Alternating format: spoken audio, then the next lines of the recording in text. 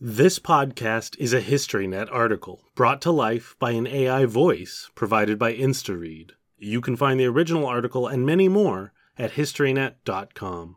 Target Berlin, the first air raid on the German capital, by C.G. Sweeting.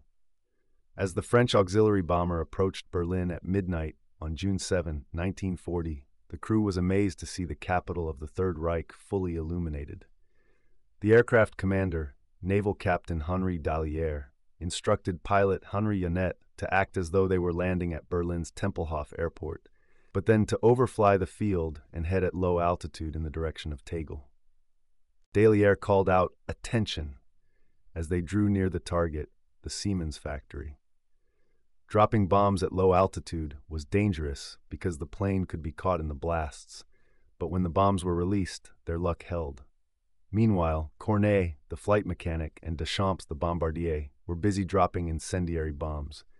The aircraft had racks for the demolition bombs, but none for the small incendiaries, so they simply opened the passenger door and tossed them out by hand. The explosions finally brought the German air defenses to life. Sirens screamed, and searchlight beams suddenly stabbed the night sky. Several anti-aircraft guns began uncoordinated firing. Still flying low and at top speed, the bomber headed west toward home. But could crew avoid the German air defenses and reach safety in France? This first air raid on Berlin is a little-known event, even to most Berliners. The German propaganda ministry stated the next day that an air raid drill had been held. News of the raid was no doubt suppressed because an air attack on the capital would have embarrassed Adolf Hitler and especially Hermann Göring, the air minister, who had bragged before the war, "If any bombs fall on the Reich, I will change my name to Meyer." Contrary to popular belief, this was not an anti-Semitic slur. Meyer is a common German name, especially in Bavaria, and Göring was implying that he would just be a nobody. In France, the news of this dangerous raid may have satisfied the leader's desire for revenge, even though symbolic, but it was obscured by the general chaos and confusion resulting from the massive German blitzkrieg that was rapidly overrunning France and the Low Countries. The first real bombing raid on Berlin would not occur until August 25, 1940, during the Battle of Britain. Hitler had placed London off-limits for bombing, and the Luftwaffe was concentrating on defeating the Royal Air Force in preparation for a cross-channel invasion. But on the night of August 24, a German plane dropped bombs on London, probably by accident, on its way home from a raid. Prime Minister Winston Churchill immediately ordered the RAF to retaliate with a raid on Berlin. That same night, a force of 81 Vickers Wellingtons and Handley Page Hamptons headed for Berlin. Only about half of them reached the capital, which was obscured by dense clouds. Little damage was done, but one bomb killed the only elephant in the Berlin Zoo. An incensed Hitler ordered Göring to change their air war strategy. Instead of concentrating on neutralizing the RF, the Luftwaffe now focused on reprisal raids on English cities, especially London. Conducted mainly at night, the Blitz failed to break British morale, and in September, Hitler was forced to cancel plans for the invasion. The French air raid on Berlin on June 7 stands as a significant accomplishment that would have been impossible had the French Navy not possessed an airplane with remarkably long range. In 1936, the Farman and Hanriot aircraft companies had begun work on a long-range bomber, the F-223. This was a further development of the F-222 bomber, 24 of which were produced for the French Air Force. The F-223 appeared to be an antiquated design while still on the drawing board, but the Air Ministry ordered a prototype for possible use by Air France on a planned regular route from Paris to New York, by way of the Azores. The Farman bomber design, with some changes, could fill the requirement for a long-range commercial transport. The civilian transport, F-223-1, with the registration FAE, began test flights on June 12, 1937. It was an awkward-looking design that remained basically unchanged during the production of 9 aircraft.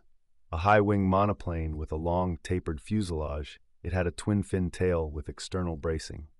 2 large nacelles mounted below the externally braced wing each housed a pair of tandem-mounted 720 horsepower Hispano-Suiza 12-cylinder inline engines. The The fuel tanks in the fuselage had a capacity of 3,091 gallons, giving the plane an amazing range of almost 5,000 miles. In September 1937, the 10-ton transport participated in the Istres-Damascus-Paris air race, with well-known French pilot Paul Kodos at the controls. With a top speed of only about 233 miles per hour, F-8 came in last. But in following weeks it set a payload capacity record for a transport of its type.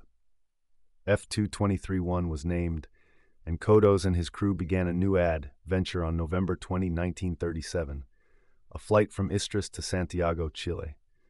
The trip was completed with great fanfare in 2 days, 10 hours and 41 minutes. Having proved its ability as a long-range transport, the Farman was approved for use by Air France on mail runs across the North Atlantic. 3 planes with minor modifications were ordered, served until September 1938 for testing and training. When World War II began in September 1939, F-8 was transferred to the French Navy for use as a long-range reconnaissance plane. Modifications included the installation of special radio and navigation equipment. On December 10, 1939, still bearing civil markings, it was flown to Dakar in West Africa for use in patrolling the South Atlantic. On its first mission, however, the Farman was damaged in an accident and permanently grounded. A prototype of a military variant, F-223-01, first flew on January 18, 1938. Though similar to the previous versions, it was powered by 4 Hispano-Suiza 14AA-1 1,100 horsepower radials. When those power plants proved unsatisfactory, they were replaced with Hispano-Suiza 12Y29 910 horsepower inline engines. The plane was given the designation NC-2233 on October 15, 1938. In addition to engine cooling problems, a landing accident delayed completion of testing until the end of March 1939.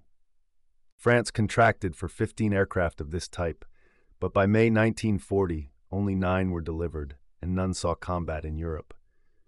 On June 16, 7 were flown to North Africa for use against the Italians. However, the armistice between France, Germany, and Italy on June 22 brought combat to a halt. The Luftwaffe took over the prototype NC-2233, but the other planes were placed in service with the German-controlled Vichy regime. 5 were assigned to a new transport squadron at the beginning of 1941, flying supply missions to French North Africa and the Mideast. By July 1941, 2 of the Farmans were grounded, and on November 8, 1942, another was destroyed at Rabat, Morocco, in Allied action during the invasion of North Africa. Air France had added 4 NC-2233s to its fleet after the armistice and used them to carry mail to North Africa.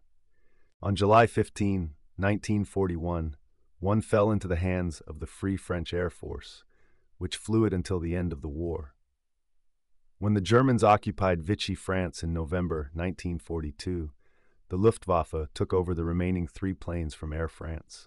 One was lost in an accident at Toulouse in January 1943, and the others were last known to be at Paris-Le Bourget Airport. Meanwhile, the 3 F-2230, later NC-2230, transports ordered for Air France's transatlantic service were under construction. The first to be completed, registered as FAQJM, made its maiden flight on April 28, 1938. It was similar to the bomber version, but had been modified for freight hauling by extending and widening the fuselage. Early in 1939, FAQJM was re-equipped with 4 Hispano-Suiza 12Y38 39 920 horsepower engines. Redesignated NC-2234 No. 1, the modified plane first took to the air on March 15, 1939. The other 2 aircraft of the same type were completed during that year. The 3 were given the following names: NC-234 No. 1, No. 2, and No. 3. The 3 transports were finishing their testing when World War II began, was immediately transferred to the French Navy for use in long-range reconnaissance, with Captain Dallier as its commander and technical advisor. On October 10, 1939, it departed Bordeaux for Dakar, then continued on a reconnaissance flight over the South Atlantic. The flight's official purpose was to establish the commercial air route to South America, but the crew was actually searching for the German pocket battleship and an auxiliary cruiser, known to be preying on Allied shipping in the area. After refueling at Rio de Janeiro in mid-October, the Farman had an accident on takeoff, but it was repaired and made the return flight to Paris-Orly Airport on November 13.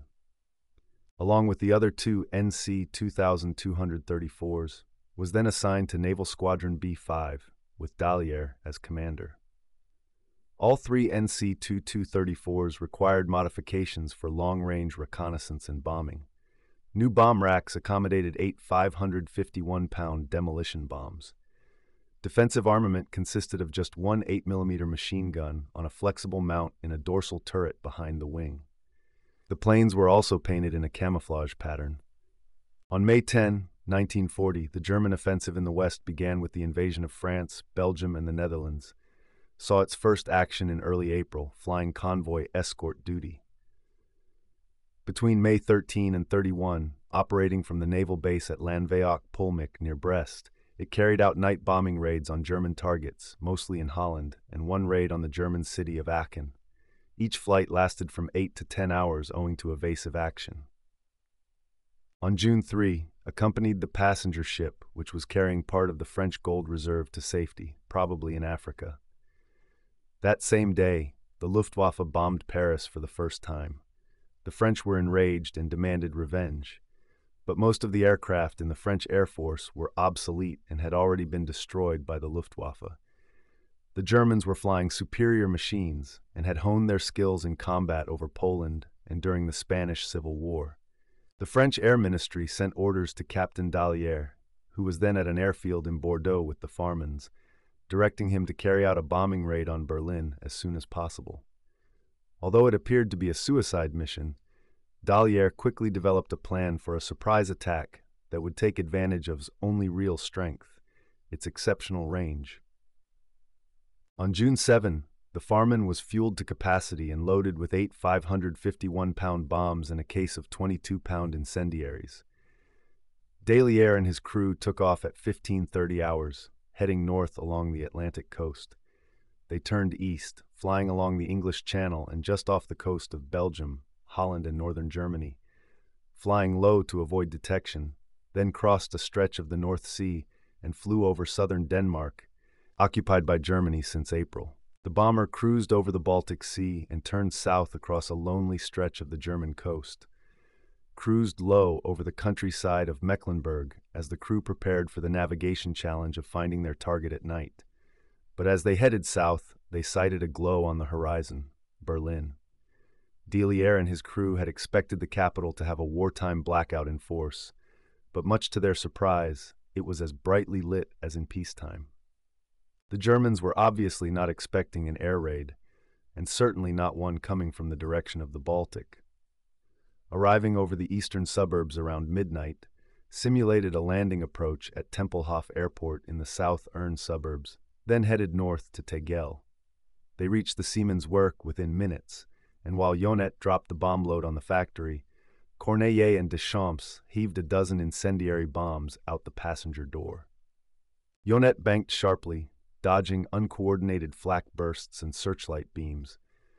Instead of heading back to the north, they turned southwest, flying an irregular course to confuse the air defenses, crossed the French border and passed through the battle zone, landing at Paris-Orly at 13:30 on June 8.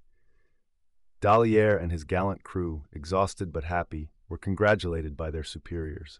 They barely had time to service the airplane and get some sleep before new orders arrived. On the night of June 10th to 11th, they followed practically the same route along the coast, again crossed over southern Denmark and flew out over the Baltic.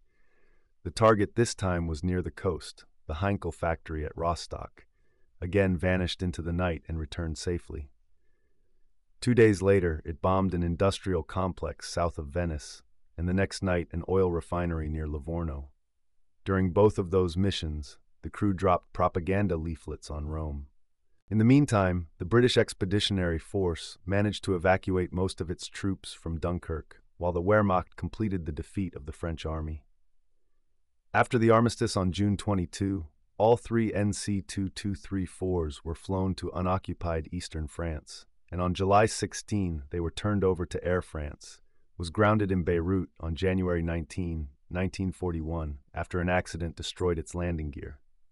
Despite the addition of neutral markings, was shot down off Sardinia by Italian fighters on November 27, 1940, on its way to Syria. With the Allied invasion of North Africa in November 1942, the Germans occupied the remainder of France. The French resistance fighters set it afire to keep it from falling into German hands.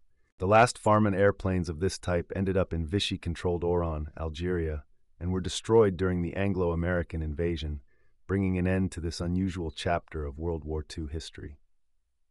Berlin French bombers of World War II in action. Aviation history.